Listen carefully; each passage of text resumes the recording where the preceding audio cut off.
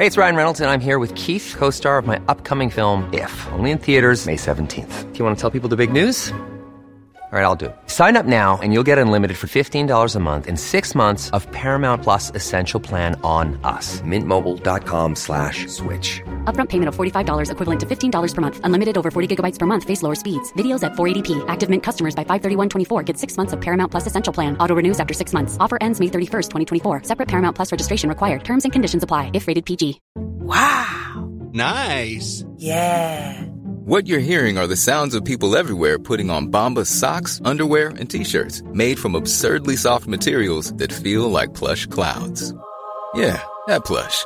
And the best part? For every item you purchase, Bombas donates another to someone facing homelessness. Bombas. Big comfort for everyone. Go to bombas.com/ACAST and use code ACAST for 20% off your first purchase. That's bombas.com/ACAST. Code ACAST. Millions of people have lost weight with personalized plans from Noom. Like Evan, who can't stand salads and still lost 50 pounds. Salads generally for most people are the easy button, right? For me, that wasn't an option. I never really was a salad guy. That's just not who I am. But Noom worked for me. Get your personalized plan today at Noom.com. Real Noom user compensated to provide their story. In 4 weeks, the typical Noom user can expect to lose 1 to 2 pounds per week. Individual results may vary.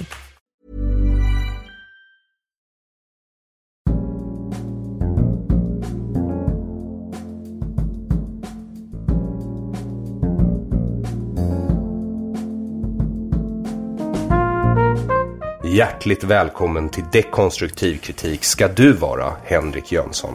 Tack Aron, jättekul att vara här igen. Det är kul att ha dig här igen. Nu sitter vi här, libertarianismens ljus och mörker. Vilken tror du att du är av de två? Alltså, det här är väl ganska, utan att förolämpa dig, det är jag som är ljuset och du som är mörkret, Aron. Utan tvekan, Henrik. Ja. Jag tar inte alls som en förolämpning. Jag sitter ju här dessutom i svart och du sitter i ljusa kläder med ditt blonda hår som fladdrar som guldgirlanger i den stillastående luften här i min källare. Där har ni en bild att tänka på, ni som sitter och lyssnar. Men jag har ju bjudit in dig här därför att det är 2 anledningar egentligen. Den första är att vi ska ut på turné väldigt snart. Bara någon dag efter att det här avsnittet kommer ut så kommer du och jag vara i Uppsala för premiär på The Liberators. Det blir super special. Jag ser sjukt mycket fram emot det. Ja, och där ser vi ju också skillnaden mellan ljus och mörker. Du har förberett ett manus sedan 2 månader. Ja, 3. Ja, 3. Jag började i tisdags. Är det mörker det att vara spontan? Nej, men jag har faktiskt aldrig varit spontan. Men jag brukar drivas av nervositet inför uppträdanden. Och det är för att det är väldigt svårt att få folk att skratta. Men eftersom det här inte är stand-up så har liksom nervositeten inte kommit riktigt. Utan jag tänker ju bara att jag ska gå upp och berätta vad jag har varit med om. Och lite av de sakerna som jag inte har berättat utåt. Och sen är det ju din tur att ta över och berätta om boken och dig. Jag ser mycket fram emot att lyssna på dig när du inte får folk att skratta. Och från min sida så är det så att jag siktar ju inte ens på att få folk att skratta. Nej. Men däremot så tänker jag att jag tror att det budskap som jag har liksom jobbat med i min bok innehåller hela registret av mänskliga känslor på olika sätt. Så bara genom att prata om det så tror jag det kan bli jag tror det kommer bli speciellt. Det blir roligt att möta folk fysiskt framför allt. För min del så är det faktiskt så att jag menar, både du och jag jobbar ju mycket digitalt. Vi möter liksom våra vänner och våra följare online hela tiden. Så att vara ute på det här sättet tillsammans för första gången och möta ganska mycket folk face to face, det tror jag blir speciellt. Jag tycker att jag ser mycket fram emot det. Och jag har saknat det under den här eländiga isolationsperioden, att inte få träffa så mycket folk. Så att det ska bli superkul. Ja, men jag kände ju nu när covid var över och jag var ute på stan där första helgen, så kände jag längtar tillbaks till covid. Men ju närmare det här att faktiskt få möta publiken vi kommer, desto gladare blir jag i själen. Men du vet, min fru, hon är ju halvfinska som du vet. Och hon har liksom kollat upp en undersökning där liksom om hur mycket psykisk trauma det var med liksom covid-isolationen runt om i Europa. I Finland så hade en majoritet sagt att det här var en ganska stor förbättring. Alltså. Jaha, ja, men det kan man väl i och för sig tänka sig rent om ens fördomar om finnar stämmer. Men du är också här därför att du har skrivit en bok. Det stämmer. Som jag har läst nu. Vad kul att du har läst den. Ja. Och den är jättebra, tycker jag. Den rinner rakt igenom en. Jag hakade upp mig på en grej. Och det är inte på ett negativt sätt. Kan vi bromsa här bara? Rinner rakt igenom. Låter som att du att du blev lös i magen. Jaha, ja, men det är väl mer så här att det är fantastiskt välskrivet. Du hakar inte upp dig överhuvudtaget, utan det är liksom, det bara går rätt in. Ja, vad kul att du säger det. Nu har jag jobbat också med duktig hjälp för att sätta ihop mina tankar liksom, redaktörsmässigt. Men vad glad jag blir att du tyckte om den. Ja, men alla som skriver böcker har en redaktör. Och alla som skriver böcker tar åt sig äran själva för det. Så det är inga konstigheter. Jag hakade upp mig på en enda grej. En ny sak jag faktiskt lärde mig, som jag tyckte var så pass intressant. Att jag läste i kapitlet om media att var 100:e person på Södermalm är journalist. Ja. Var 100:e person? Ja. I hela stadsdelen? Japp. What? det är en helt mindboggling, alltså, siffra. Ja, det är 1%. Och det beror lite på hur du slicear och dicear de där siffrorna. Vilka du räknar till journalister. För det finns ju yrkesaktiva och liksom folk som inte gör så mycket och sådär. Men det finns en karta som jag har, där det är någon annan. Jag har inte källan nu, men vi kan säkert gräva fram det och lägga det i liksom, kommentaren till den här podden. Som har plottat alla journalisterna som är liksom registrerade med så här röda prickar. Och det ser ut som en covid-karta när epidemin pikade. Så att definitivt Södermalm är journalisttätast område i hela Sverige. Ja, eller i alla fall folk som kallar sig journalister. Så får vi väl säga. Ja. Så boken heter i alla fall Frihetligt självförsvar. Ja, det stämmer. Och det är väl precis vad boken är också. Ja, det är ju därför jag kallar den så. Den har ju en undertitel som är så här fälthandbok för individualister. För att med min ambition har ju lite grann varit att tillhandahålla lite praktiska råd för människor som är intresserade av att artikulera en mer individualistisk och frihetlig livsstil. Och du har redan fått en recension på boken? Ja, det stämmer. Du tänker på Oskars recension i Nyheter idag. Ja. Så vad tyckte han då? Jag tycker att det var en bra recension. Han tyckte det fanns mycket matnyttigt i boken, men han tyckte att jag var lite för mörk i min verklighetsbeskrivning. Och nu har jag bara läst hans recension en gång, men den principiella invändningen var att Oskar problematiserade att jag uppställer den centrala konflikten mellan individualism och kollektivism. Och han menar att den centrala konflikten är individualism och socialism. Och socialismen är i min bok definitivt en mycket stor fiende, men den är bara en av flera olika yttringar som kollektivism tar. Så att jag tycker att Oskar öppnar en mycket bra frågeställning med liksom sin kritik. Som är väl värd att problematisera. För att det finns många anledningar till att jag ser kollektivismen som den underliggande problematiken.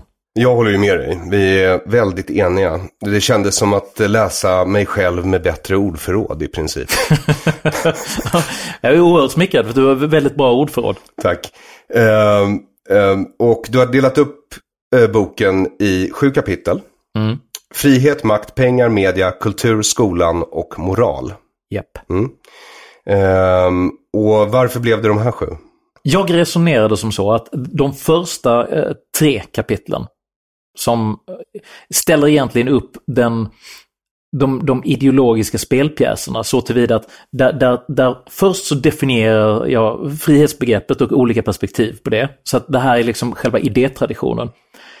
Frihetsbegreppet ställer jag sedan direkt i relation till pengar som är, vad ska man säga, abstraktionen som avgör hur mycket inflytande du har i samhället. Det är ju den liksom symbolformen vi har för auktoritas. Och den sista delen handlar om pengar. Så att det är frihet, makt och pengar i den ordningen. Och allt det här är så att säga den ideologiska idéunderbyggnaden. Sedan i de resterande kapitlen så tillämpar jag de teserna som jag har drivit i just vad det gäller frihet, makt och pengar, beskrivningen på hur artikuleras de här spänningsförhållandena i kulturen, i skolan, i media och i samhällsmoralen. Och i moralen ingår även sådant som brottsbekämpning, synen på hur folk ska straffas eller skyddas. Så det är ett stort komplex. Så att just moralen som benämning på det kapitlet är lite otydlig eftersom den griper över en lite större materia. Och när jag läser den jag blir förvånad också över recensionen att han tycker att du är mörk. För det första för att vi redan har konstaterat i inledningen att det är jag som är mörk och du som är ljus. Men inte bara därför utan du, även om det är liksom, att du väjer ju inte för hur samhället idag ser ut i Sverige. Och i stora delar av västvärlden också. Det är ju i någon sorts kris. Det kan man väl få konstatera utan att kallas allt för mörk. Men sen avslutar du i varje kapitel med också bullet points. Förslag på vad man ska kunna göra åt saken. Alltså, jag vill faktiskt citera viceamiral James Stockdale. Känner du till honom? Nej. Det vill jag kan villigt erkänna att jag inte hört talas om viceamiral James Stockdale. Okej, lyssna på det här. Hans riktiga fulla namn är alltså James Bond Stockdale. Okej. I'm listening. Ja. Så att han jobbade i amerikanska armén under Vietnamkriget. Och på grund av att han heter James Bond Stockdale så fick han call sign 007. Så när de ropar. Right. Så det här är en bra sån här härlig, mustig amerikansk story. Men det gick hemskt illa för James Bond Stockdale. För att han blev tillfångatagen av nordvietnameser. Han kraschade med sitt flygplan. Okay. Och sen tillbringade han 7 år på The Hanoi Hilton. Som är alltså ett tortyrfängelse. Där han torterades under väldigt många år och var internerad.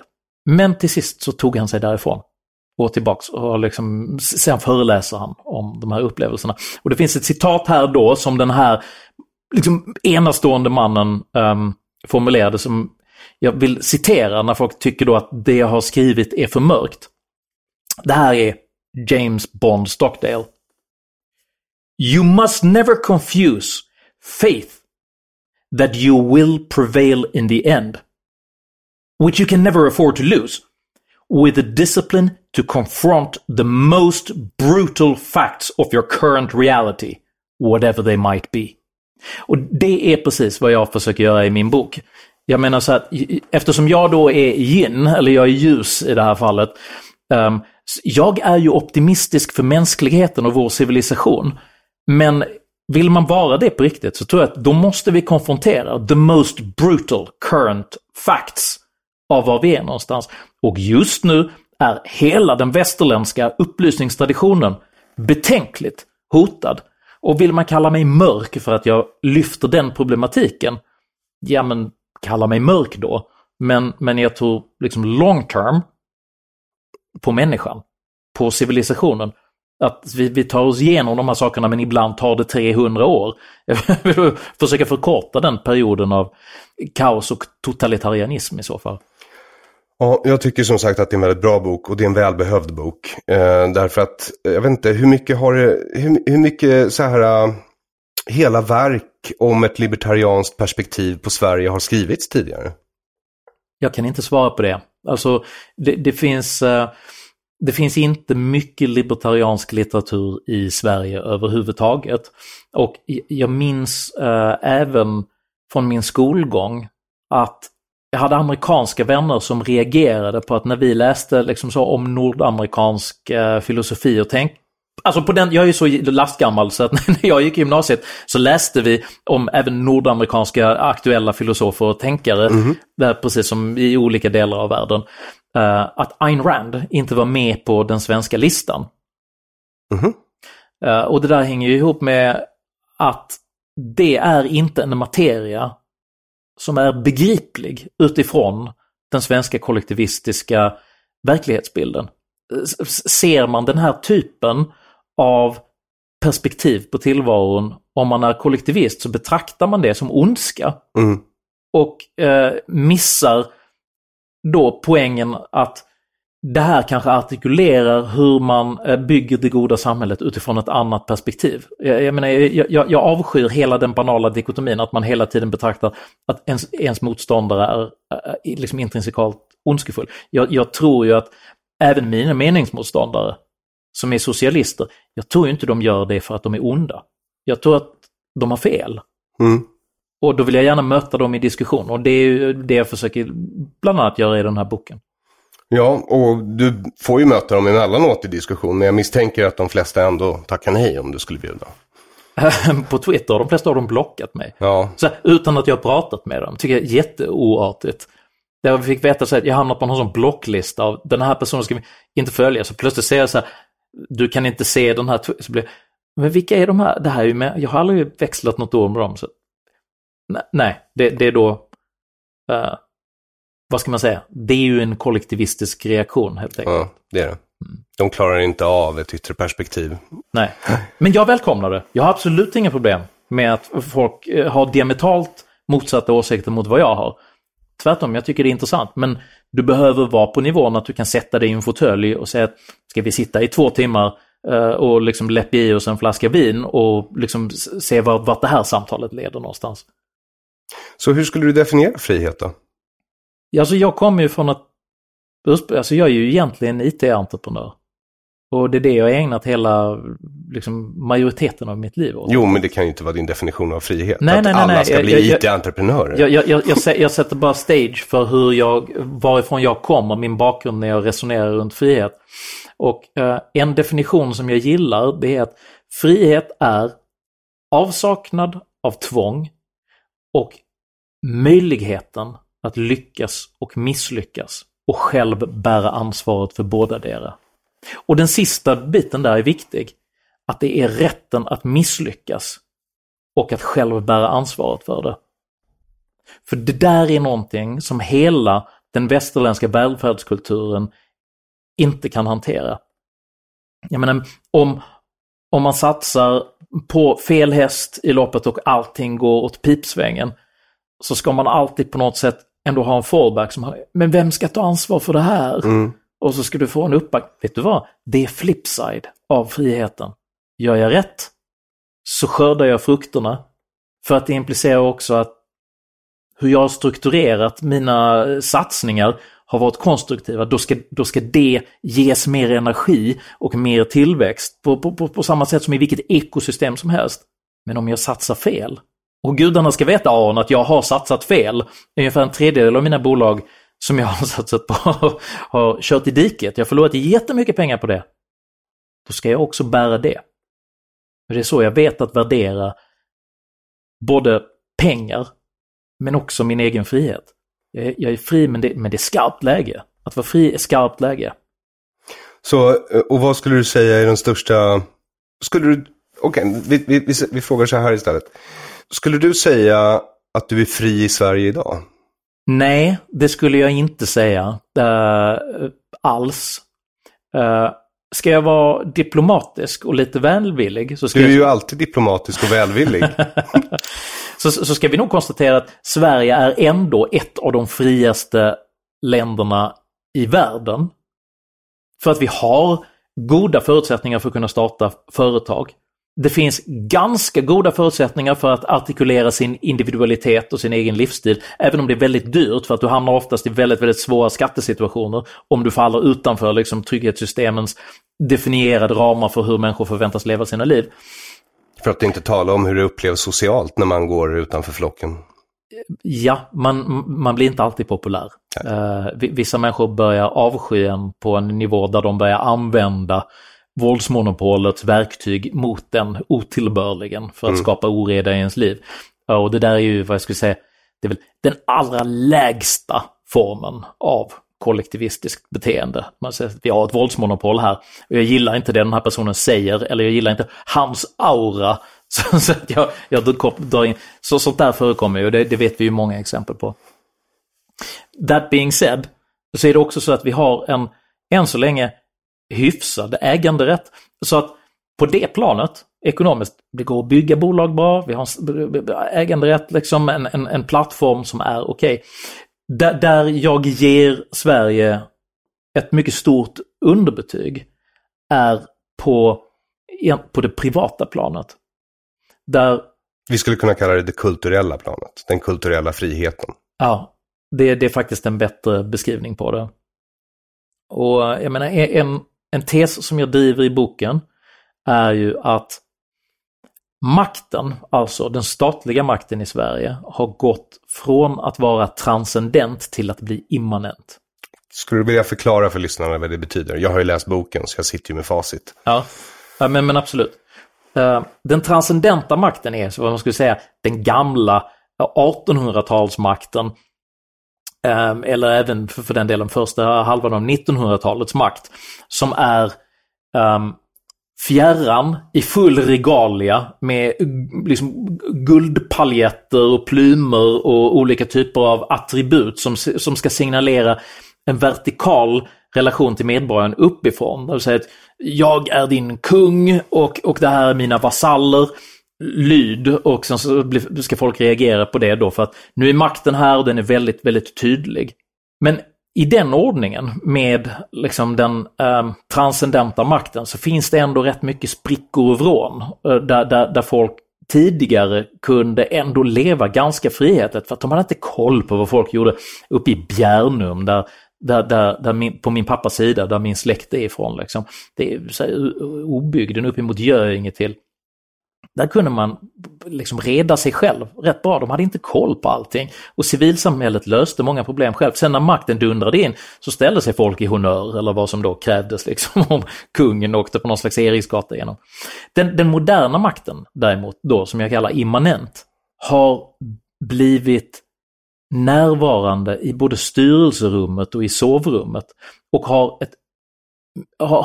ett familjärt tilltal. Nu är makten inte ett edikt som kommer liksom med ett sigill som säger gör det här med en auktoritär ton, utan nu kommer makten i form av en check tjej som heter Annika i gympadojor som kommer, men ni kanske behöver hjälp med någonting, som valsar in på ens tomt, för att vi har hört att det kanske inte står helt rätt till här, och skulle bara, det där är den immanenta makten. Den är du med oss. Den har ett betydligt finmaskigare nät för att kontrollera medborgaren än någonsin de här gamla. Med metaforen som jag använder i boken, det är att jag jämför Pippi Långstrumps Prussiluska med en modern socialarbetare. Där Prussiluskan står så här liksom i blomsterhatt och är tydligt liksom stelborgerlighet som vill sjunga vi kommer ifrån Riara och ska så att tvinga in barnen i liksom någon slags konform tristess. Men tant Pruselius hade ganska liten makt över Pippi Långstrump och var där och fäktade och var missnöjd med att det fanns lite kaos. Pippi Långstrump i dagens samhälle hade inte haft en chans. För att socialen hade varit där, flickan är föräldralös, hon ska in på ett HVB-hem, Villa Villerkulla måste tvångsförvaltas eller auktioneras av så att vi kan liksom förvalta det här. Och den här odeklarerade kappsäcken med guldpengar absolut inte konfiskeras. Lille gubben avlivas med, liksom, under länsstyrelsens försorg. Alltså det här är ju liksom så här tillspetsade bilder som jag arbetar med. Men det är väl det jag menar, det är därför jag vill underkänna. Sveriges perspektiv är ju att man vill ikläda makten den familjära omsorgens skrud. Och det är någonting som faktiskt skrämmer skiten ur mig. Jag vill inte vara att makten ska säga du till mig i ett par gympadojor. Ja, du tar ju ett exempel också som är betydligt mer verklighetsbaserat. Och det är ju vapenlagarna i Sverige. Ja. En sekund bara. Så. Vapenlagarna. Därför att du förklarar ju att för 100 år sedan då kunde ju vem som helst gå in i en järnhandel och köpa det vapen den ville. Inte för att det fanns jättemycket kan jag tänka mig. Men och sen, vad hände sen? Varför kan jag inte gå in i varför kan inte jag gå ner på Järnia på Karlaplan här och tjacka på med en hagelbrakare eller en älgstudsare eller... Ja.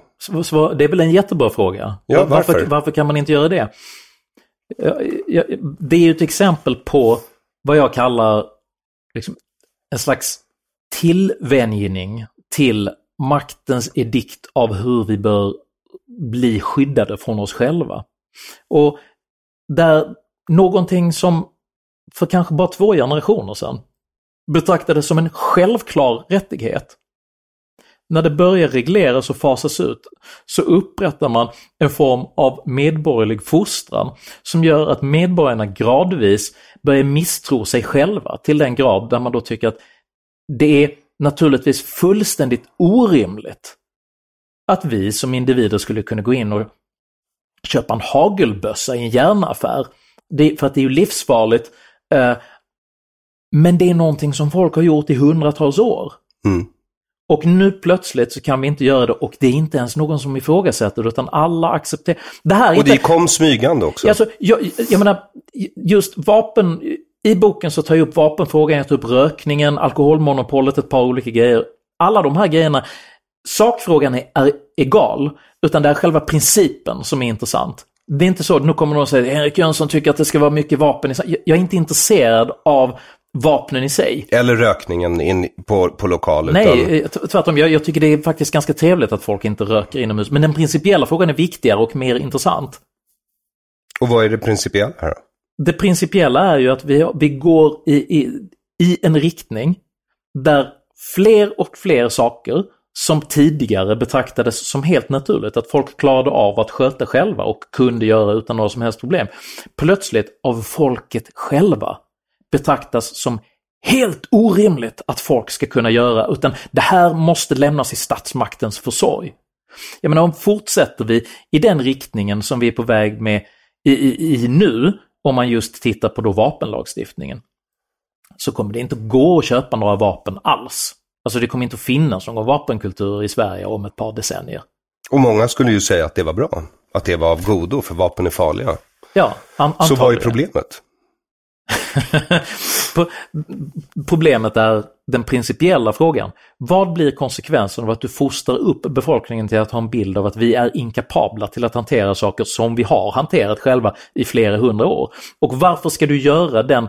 Varför institutionaliserar man den överföringen så att av makt från individ till stat, där folk då bidrar till att omyndigförklara sig själva?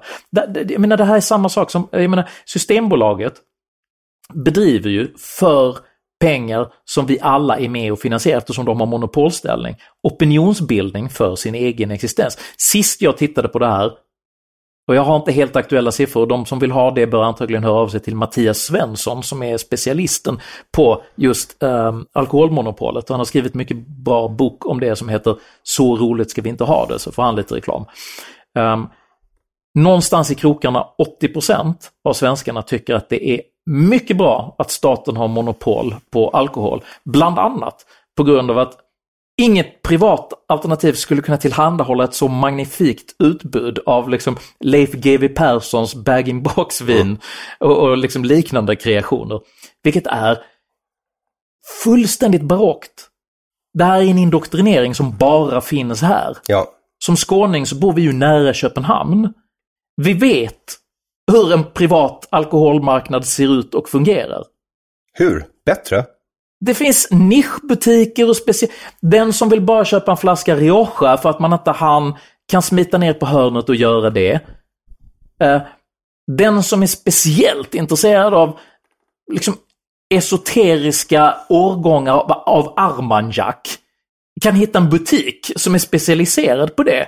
som är väldigt, väldigt liten och väldigt, väldigt exklusiv med ganska höga priser. Men det är klart att ett monopol inte kan motsvara vad den fria marknaden kan erbjuda. Och det enda argumentet man egentligen har mot detta, det är att man alltid försöker sätta sig på, man använder som hävstång de svagastes behov. Och det barnen, det är klart. De gamla, alkoholisterna. Alkoholisten, fruarna till alkoholister som blir misshandlade. Om Aron Flam kan smita ner och köpa en flaska Chianti, ja, det är ju trevligt för dig som har ett harmoniskt förhållande, men tänk på alla de liksom, alkoholisternas fruar som får stryk den helgen för att de kunde göra det. Jag menar, hela frågeställningen är så här överspelad och superbizarr, eftersom nu finns redan internet. Det finns så här ställen där du kan beställa vin levererat hem till dig ändå. Så att... Hey, it's Ryan Reynolds, and I'm here with Keith, co-star of my upcoming film, If, only in theaters May 17th. Do you want to tell people the big news? All right, I'll do it. Sign up now and you'll get unlimited for $15 a month and 6 months of Paramount Plus Essential Plan on us. Mintmobile.com/switch. Upfront payment of $45 equivalent to $15 per month. Unlimited over 40 gigabytes per month. Face lower speeds. Videos at 480p. Active Mint customers by 531.24 get 6 months of Paramount Plus Essential Plan. Auto renews after 6 months. Offer ends May 31st, 2024. Separate Paramount Plus registration required. Terms and conditions apply if rated PG. Hiring for your small business? If you're not looking for professionals on LinkedIn, you're looking in the wrong place. That's like looking for your car keys in a fish tank. LinkedIn helps you hire professionals you can't find anywhere else, even those who aren't actively searching for a new job but might be open to the perfect role. In a given month, over 70% of LinkedIn users don't even visit other leading job sites. So start looking in the right place. With LinkedIn, you can hire professionals like a professional. Post your free job on linkedin.com/people today.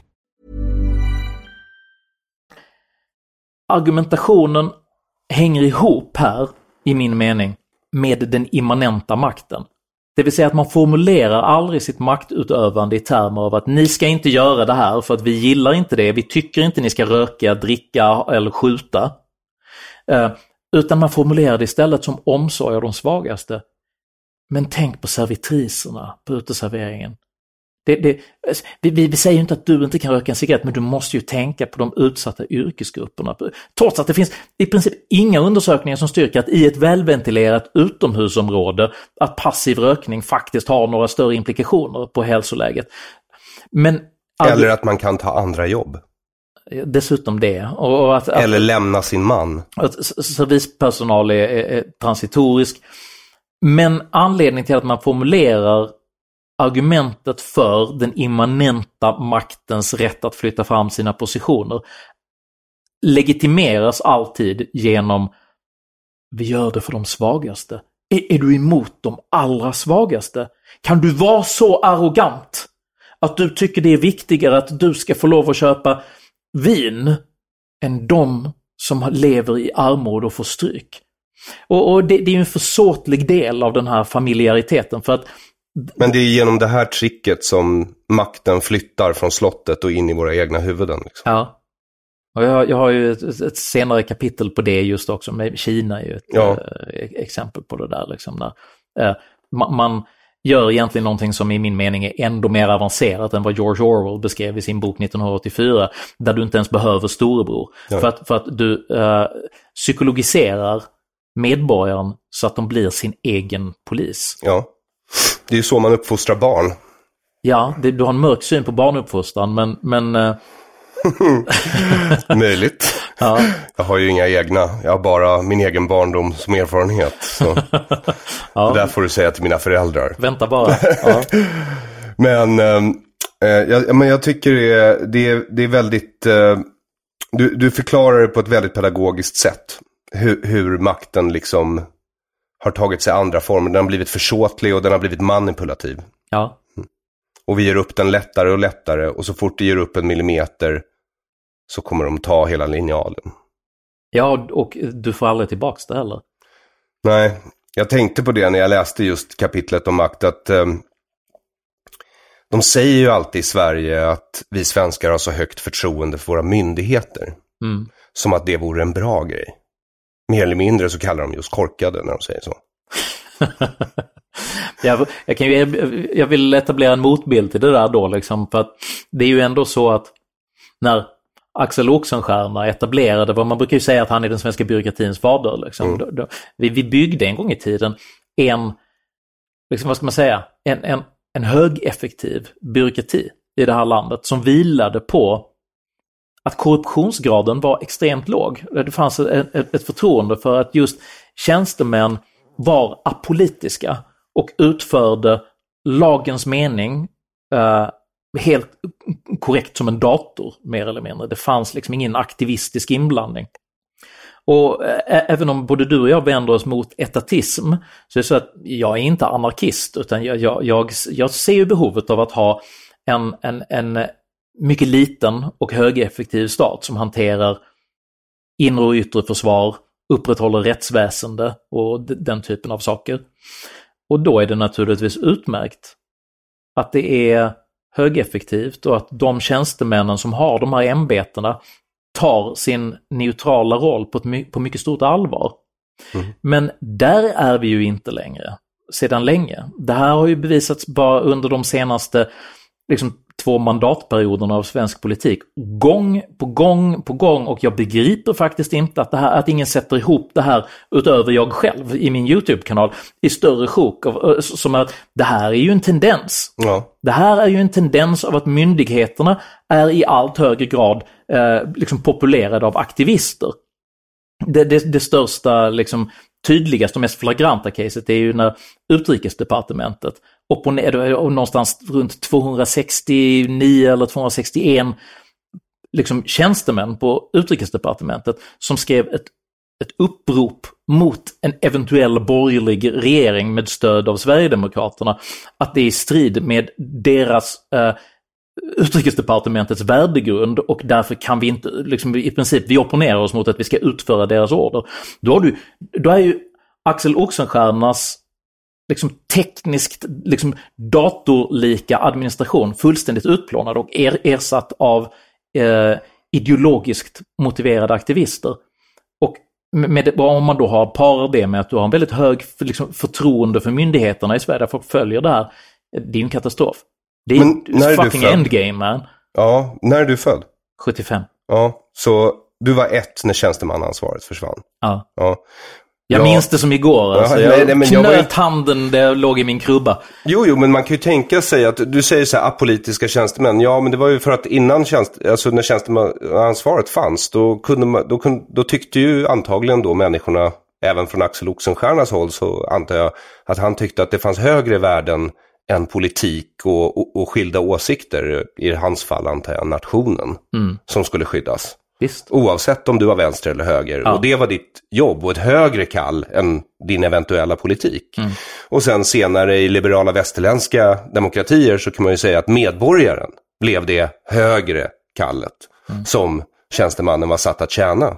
Men efter att tjänstemannaansvaret försvann, vad tjänar de då? Alltså en del av den här argumentationen just angående hur, de byråkratiska myndigheterna har spårat ur, för det där har skett på flera håll i Europa, brukar ju ibland motiveras genom vad som hände i Tredje riket.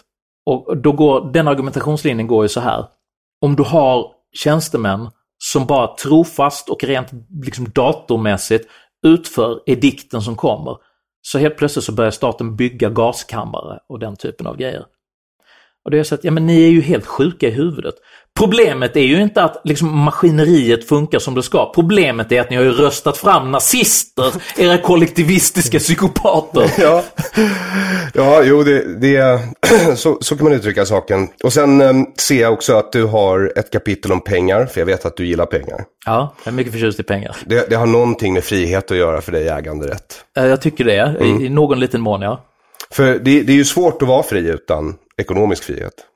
Alltså pengar är ju abstraktionen för auktoritas, som romarna beskrev det. Alltså möjligheten att få saker och ting att hända.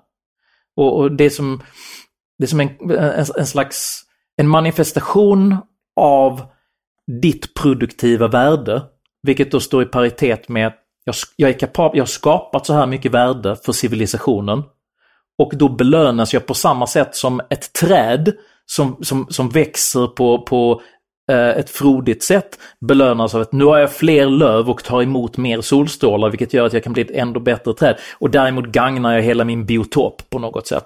På samma sätt ska ju pengar fungera för människor. Det vill säga att resursallokeringen ska ju fungera under en marknadsmekanism. Där kompetens premieras och därför får vi bättre utveckling. Vilket sätter igång konkurrenssituationer och ändå fler idéer. Så absolut, pengar är bra. Då har vi gått igenom de första 3 kapitlen tycker jag. Och så går vi vidare till media, kultur. För de två hänger ju ihop. De hänger ihop, ja. Och jag har ju, även innan jag läste den här boken, sett dina avsnitt. Bland annat har du gjort ett väldigt bra avsnitt om kultur. Vilket tänker du på? Ja. Det där du, Efter maktens pipa, heter den så, av Lars-Anders Jönsson. Ja, det är en väldigt bra bok. Mycket bra, mycket fin och viktig kulturgärning av Lars-Anders. Ja, och det var ett jättebra avsnitt när du går igenom hur det har totalitära rötter, den kulturpolitik vi har idag. Just det, alltså det här avsnittet kom för 1,5 år sedan ungefär. Ja, en tarter till kultur, bland annat jag tar upp. Precis. Ja. Och här utvecklar du det ännu mer. Du förklarar, jag tror du använder vad du anser vara ett hårt ord, korporativism om kultursektorn i Sverige. Ja, just det. Så vill du förklara hur du menar? Ja, visst. Och jag tror det kan vara på sin plats här för eventuella lyssnare som inte är införstådda med liksom korporativismen som fenomen och sedan även en distinktion för hur jag tillämpar ordet. Korporativism har väl liksom egentligen artikulerats i skarpt läge tydligast i Mussolinis fascistiska Italien.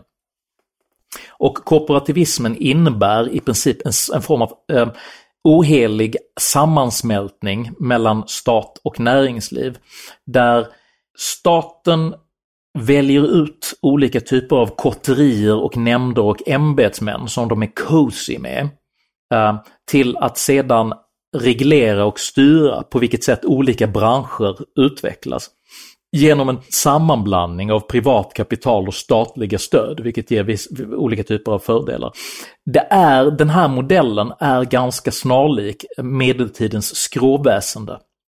Där du hade hårt reglerade branscher som styrdes av mästare, där du fick liksom bli gesäll och du måste godkännas av en massa instanser för att få lov att jobba som vävare eller någonting annat. Allting var reglerat. Så att du kunde liksom inte, du hade stoppat den naturliga konkurrenssituationen för att liksom Aron och Henriks väveri sådär spontant, de hade slagit sönder oss och hela väveriet på nolltid för att det var inte tillåtet att göra på det sättet. Så att den historiska korporativismen är fascistisk och är den här sammansmältningen mellan stat och näringsliv. Vilket är en bastardisering av, det är det sämsta av två världar. Det är kollektivistisk ideologi också. Absolut kollektivistisk. Alltså för det förutsätter ju att den politiska makten ska ha samtal med enskilda företrädare som kan tala för hela kollektivet som är hela branschens väl. Vilket är i princip deras idéer som de gör upp.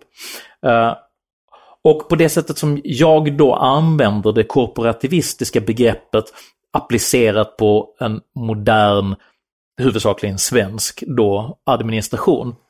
Kulturpolitik var det vi diskuterade. Ja, det är tydligt i just kulturpolitiken. För att i Sverige så använder ju myndighetspersoner då gärna begreppet att men det här ska vara på armlängds avstånd från politiken så att vi ska inte kunna styra det här för att vi har en kulturnämnd som sitter här. Och sen så har vi ett antal miljarder kronor som ska gå till kulturen som då fördelas på de här nämnderna som sedan ska avgöra då oberoende vem som ska tilldelas pengarna. Det som är det grundläggande konstruktionsfelet med hela den strukturen är ju att man ersätter hela den fria marknadens kapacitet att artikulera sig själv genom att folk så att säga röstar med plånboken och konsumerar den kultur som de själva vill ha, med att tilta hela marknaden och ge de här nämnderna väldigt, väldigt stort inflytande. Och då är det ju angeläget att titta på vilka det är som sitter i nämnderna som delar ut pengarna. Och det är ju i allmänhet grupper av människor som går genom svängdörrar från olika typer av politiska uppdrag och olika typer av uppdrag inom de här branscherna fram och tillbaka. Så att det är täta skott och det är alltid samma människor som du ser i både media och kultur. Det är ganska små kotterier som styr det här. Jag läste Jens Ganman idag för övrigt. Ja. Jag gör det rätt ofta. Han har ju gått över till Substack nu där han skriver. Ja. Och då skrev han bland annat att han hade roat sig med, som han uttrycker sig, att titta på Journalistförbundets stipendiater för året. Ja.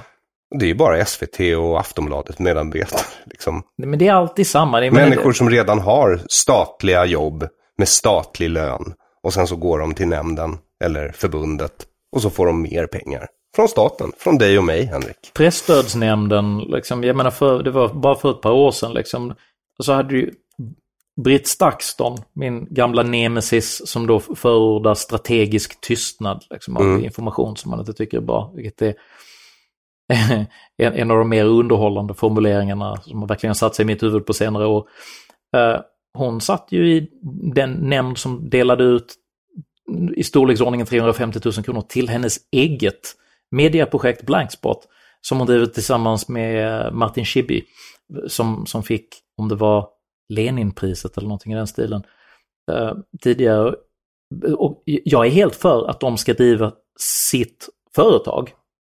Jag har ingen kritik mot Blankspot. Jag har inte läst så mycket av vad de gör. Jag håller antagligen inte med dem. Men jag tycker absolut att de ska finnas. Men jag är absolut mot att man ska ha ett korporativistiskt skrå som delar ut skattepengar till dem. Och i synnerhet mot att en av ägarna till bolaget ska sitta i nämnden som delar ut pengar till sitt eget bolag. Men när du tycker det är ett hårt ord och du använder kulturpolitiken för att illustrera vad du menar med begreppet. Men är inte Sverige i sin helhet en korporativistisk stat? Staten och kapitalet sitter i samma båt. Fackföreningsrörelsen, kollektivavtalen.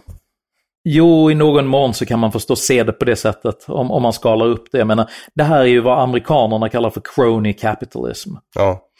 Vilket då egentligen betyder att det är en slags... Svågerkapitalism. Ja, precis. Svågerkapitalism. Och jag menar, i synnerhet... Här vill jag slå ett slag för liksom generationen före dig och mig.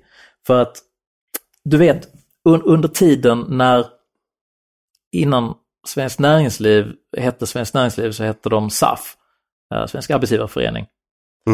De lyckades i kamp mot löntagarfonderna då, som var i mitten av 80-talet, att för första gången ena hela näringslivet mot löntagarfonderna så att hela marknaden agerade för pro-market-ideal istället för pro-business-ideal.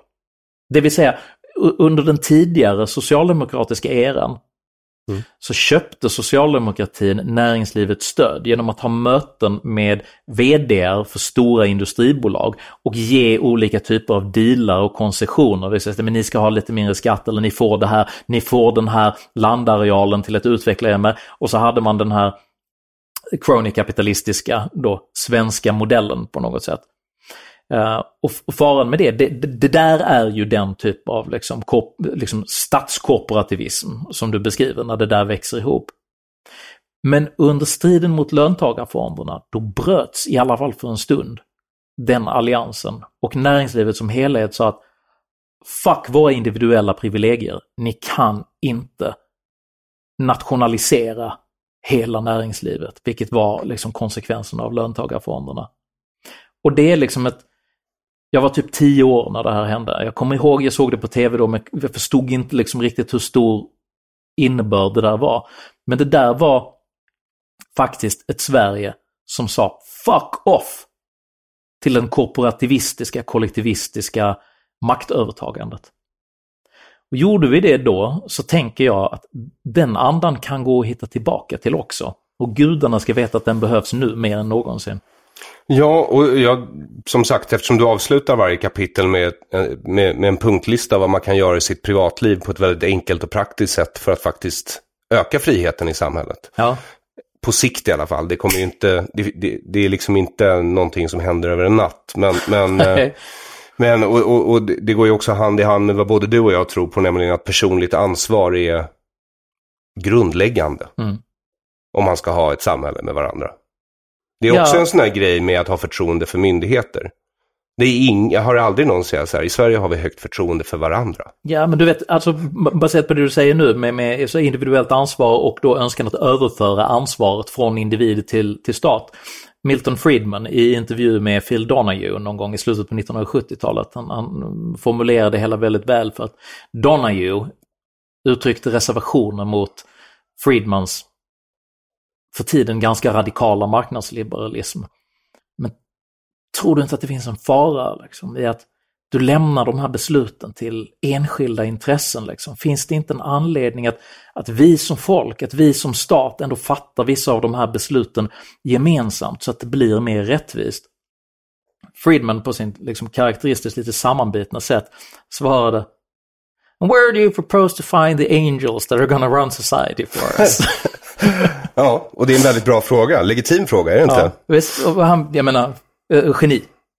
Ja, och alltså det system vi har byggt här i Sverige, alltså jag är inte alls lika glad som du, för jag tror inte jag är lika framgångsrik entreprenöriellt. Så jag beskriver det, om någon frågar mig så säger jag, det är soft totalitarism. Det är det jag lever i. Det är så jag ser på det. Det var därför jag friade till min fästmö utomlands, för jag ville göra det i ett fritt land. Och jag var med precis efter när det var helt nytt. Kommer du ihåg vi satt där på Gladstones for Fish i Malibu? Ja. Jag började nästan gråta. Ja, och hon bara grät. Vad har jag gjort? Men, nej. Ja. Men, och detsamma gäller ju media också. Jag tycker att med kulturen så har vi täckt in media rätt bra. Eller? För vi har ju samma problem där. Det är för mycket statlig inblandning helt enkelt. Kolla, jag menar den centrala grejen, om du ska ställa en fråga till mig om vad som är det enskilt största problemet i Sverige, så är det att vi dopar varenda sektor i hela samhället med skattepengar. Vilket tiltar precis allting. Det är som en form av pestsmitta. Där skattepengar finns korrumperas innehållet i allting som alla gör. Och det här är inte bara någonting som jag säger. Jag menar, om liksom jäkla Morgan Jönsson eller Annika Strandhäll lyssnar på det här, så de tyckt liksom en högerpopulist som sitter och häver ur sig saker. Det här beskrivs bland annat i kulturrapporten Så fri är konsten, som kom i början av sommaren i år, där man konstaterar att det förekommer otillbörlig politisk styrning i svensk kultur som är icke önskvärd. Ja, det hade jag kunnat berätta för dem. De hade inte behövt tillsätta en utredning. Jag har jobbat i kulturlivet nu massa år. Men det är bra att det finns en utredning, så att det inte är människor som du och jag som är lätt för dem att avfärda, för att de tycker att vi är subversiva knäppskallar. Den här undersökningen... Frågar jag Sydsvenskan vad största problemet är idag, då är det ju du, Henrik. Ja, men I wear that like a badge of honor, man. You do, my friend, you do. Ja. Men jag menar, kolla, poängen med det där är ju att även om du ska ha den här liksom förmenta armlängdens avstånd till de där stålarna, så är det så att den här kulturrapporten entydigt visar, det är alltså att människor som söker stöd, givetvis på det sättet som människor alltid gör när de agerar utifrån sitt egen intresse, det är att de anpassar innehållet på sina ansökningar efter vad som är politiskt gångbart för att de ska få stödet. Det finns i pränt, det är så det ser ut. Och exakt samma sak präglar hela mediasektorn. Jag menar, om du är en av de stora medieägarna, säg Gota Media eller någonting, som äger en uppsjö av olika landortstidningar etc. Då blir det ju bara rationellt om du sitter i styrelsen för det här ganska stora bolaget. Du vill inte ha någon som är edgy och ställer till en massa röra, liksom en politisk chefredaktör på någon tidning som plötsligt börjar vara besvärlig. Du vill ha lugn och ro på skutan så att du har en förutsägbar avkastning. Och du kan räkna upp exakt hur mycket pressstöd du får i förhållande till dina prenumeranter, så kan du jobba med den modellen. Och man har eliminerat hela marknadsmekanismen. Därför att majoriteten av de här tidningarna, de ska ju inte finnas. Det är ingen som vill läsa dem. Och som du skriver i boken och den här rapporten också konstaterar, det är ingen som får pengar på merit för att de gör bra konst. Det är inte de kraven de här nämnderna och stipendiefonderna har uppställt. Nej. Jag menar, en case in point där, det är så att Ruben Östlund är ju en av de mest intressanta konstnärerna som liksom agerar på en svensk marknad nu. Och han är också en av de få som har extern finansiering. Jag menar, visst, Lars Vilks går bort i en tragisk trafikolycka och plötsligt gråter alla krokodiltårar över det där. Men alltså herregud, hur såg det ut? Det var ju ingen som ville röra honom ens med en tång inklädda i liksom en 3-delad asbestkostym innan det där hände. Det passar så bra när han har gått bort. Men jag menar... Du tror att det var en olycka alltså? Jag har ingen annan information. Jag spekulerar inte. Jag googlade på skottsäkra däck. Ja. Och kom fram till att osannolikt. Du är mörk, jag är ljus. Ja, uppenbarligen. Ja, och sen så har du valt att skriva några kapitel till. Skolan och moral. Och jag tror vi tar skolan först och främst. Ja. Vad har du för problem med skolan då? Lång, tyst konstpaus. Ja. Kasta ut mig i ett minfält. Jag menar, okej, vi kan väl börja med så här och vara lite liksom dagsaktuella. Det var ju senast igår så breakade ju nyheten då att utöver det faktum att som liksom Expressen mycket förtjänstfullt håller på att rapportera under ganska lång tid med alla oegentligheterna i hur man har redovisat de svenska PISA-resultaten, så har det nu framkommit då att även PIRS-undersökningen, som är en av de grejerna de har framhållit som att jag menar, här har vi ändå ett stöd för att det ändå är ganska okej, också är typ fingerad så tillvida att man har försökt eliminera svagpresterande grupper då som har vissa kopplingar till nyanlända, vilket är kopplat till migrationspolitiken, vilket är en infekterad fråga. Och jag menar, den centrala kritiken här är ju att undersökningar av typen som PISA är menade att vara vägledande för hur utbildningsväsendet ska struktureras. Så att myndigheter får ett rättesnöre och säger att det här funkar inte, men det här funkar bättre, så att man kan korrigera. I Sverige så har det blivit en prestigefråga att PISA-siffrorna ska vara bra, för att vi ska ju ha en bra skola. Så att man vill hellre manipulera siffrorna för att det ska se snyggt ut än att använda det som ett underlag där man då, som liksom killen jag citerade tidigare som satt på Hanoi Hilton i 7 år, confront the brutal facts of your immediate reality. Och säga att okej, det här funkar inte alls. Vilka ändringar måste vi genomföra för att vi ska börja lösa den här situationen? Och det leder ju då till att vi har en situation där valören på svensk utbildning faller hela tiden, vilket drabbar svensk konkurrenskraft. Och det här är liksom problem som har extremt lång ledtid, för att de som går i den... Alltså de som är unga vuxna nu, de är liksom konsekvenserna av hur skolan såg ut för typ 15 år sedan. Och skolläget av allt att döma är avsevärt värre nu. Och det här är människor som kommer att komma ur liksom hela grundskole- och gymnasietiden om 10 års tid. Kommer då att drabba svensk konkurrenskraft, svensk samhällsbildning, alltihop. Och om man försöker undvika att konfrontera dåliga siffror istället för att korrigera, då är det som att man typ slänger en cancerdiagnos i soptunnan för man tycker det där kändes lite jobbigt. Fan, bukspottscancer. Kan vi inte bara istället säga att känns som jag har varit lite krasslig, men det ser ut som att jag också repar mig just nu. En mycket dålig idé i det långa perspektivet. Och en av bullet pointsen i slutet av det här kapitlet, den första av dem och den enda, är ju avskaffa friskolorna såklart. Alltså, jag gillar ju inte hybridmodellen heller egentligen, liksom, eftersom det är ju igen en slags liksom, halvkorporativistisk modell.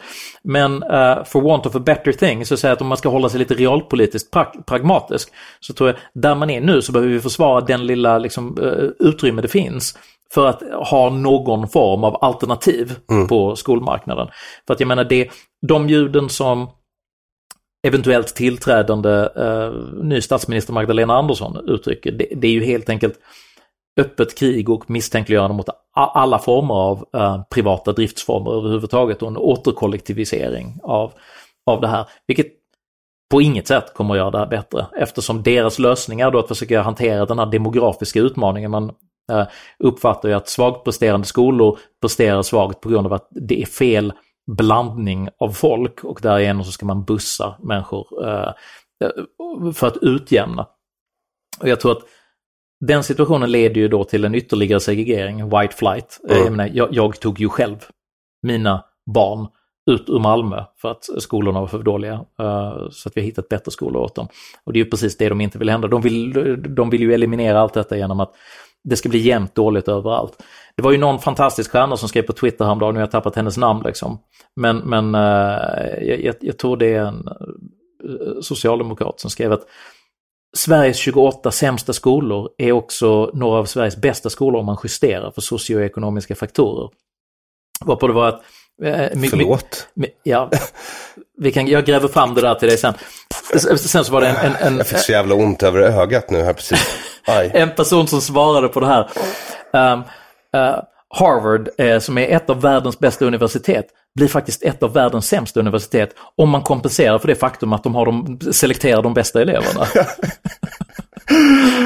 Ja, det är så sjukt. Så att med hela den här socioekonomiska faktorer har ju blivit liksom, det är ju ett skämt nu. Det är ju en meme. Alltså det är som vad DN lyckades göra det här med 30-talet för ett par år sedan liksom. När vissa av de här liksom socialliberala ingenjörsmänniskorna ett överetablerat begrepp så sjukligt intensivt att folk skrattar åt det, för det sätt, nu kom de socioekonomiska faktorerna kommer igen liksom. Det är som en besvärjelse. Men det är ju humor nu, eller hur? Absolut. Nej, men det vid det här laget så, alltså, jag vet inte ens om de tror sig själva. Alltså på riktigt.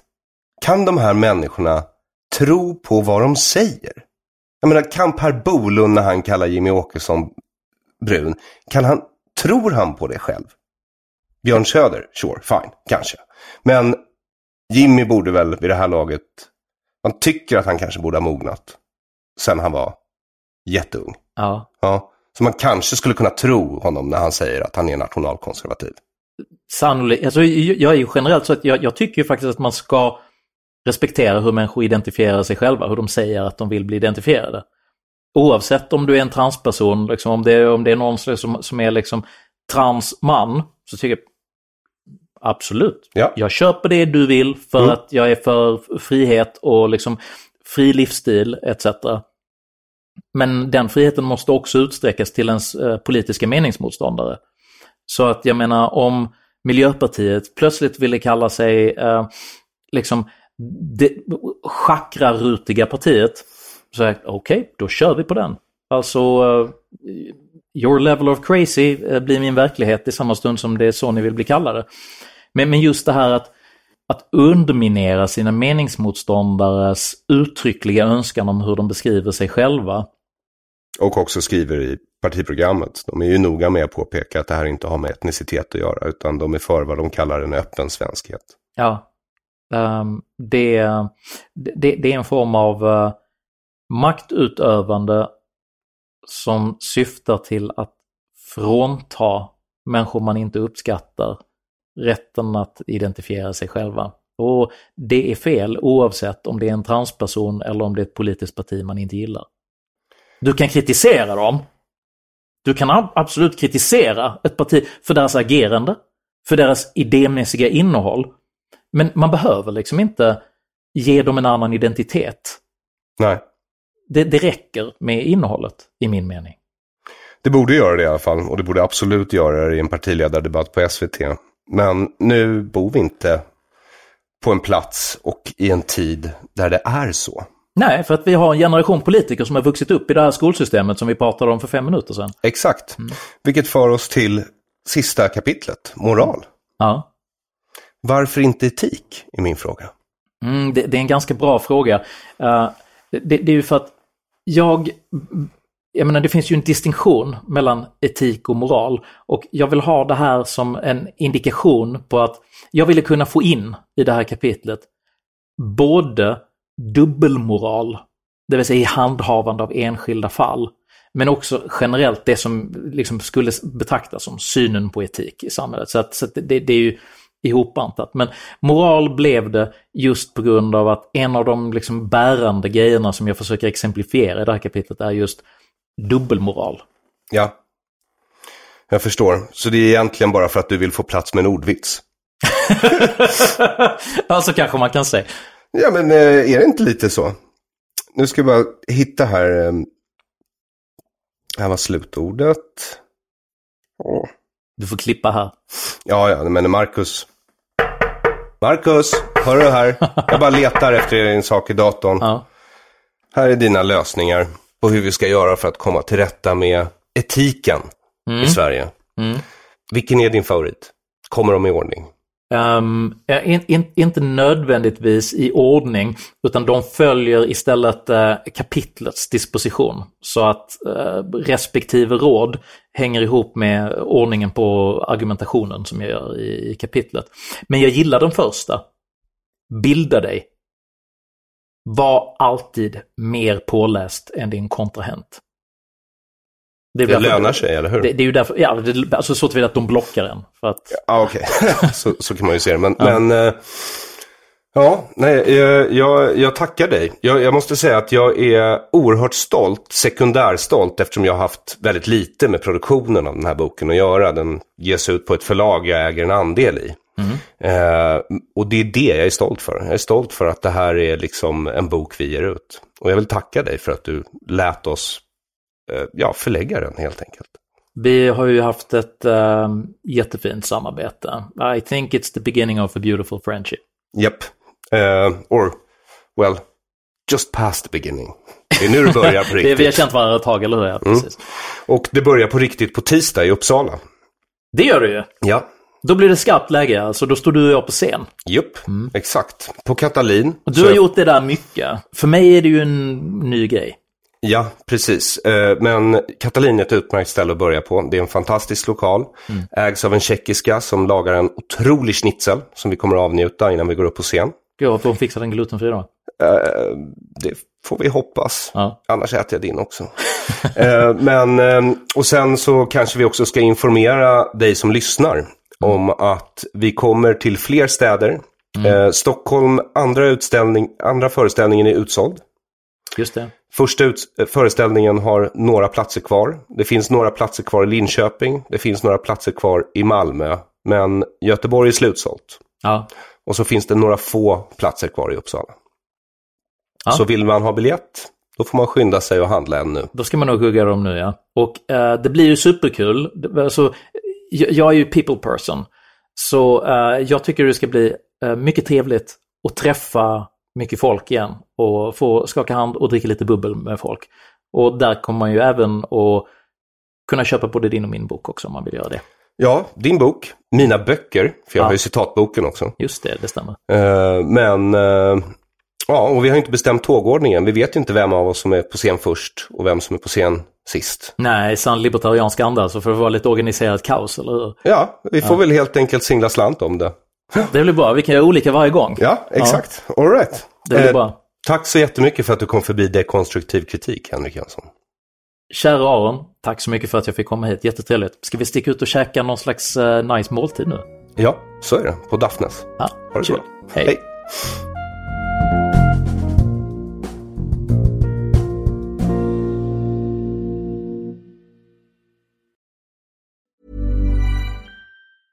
Hey, it's Paige DeSorbo from Giggly Squad. High quality fashion without the price tag. Say hello to Quince. I'm snagging high-end essentials like cozy cashmere sweaters, sleek leather jackets, fine jewelry, and so much more. With Quince being 50 to 80% less than similar brands. And they partner with factories that prioritize safe, ethical, and responsible manufacturing. I love that. Luxury quality within reach. Go to quince.com/style to get free shipping and 365-day returns on your next order. Quince.com/style.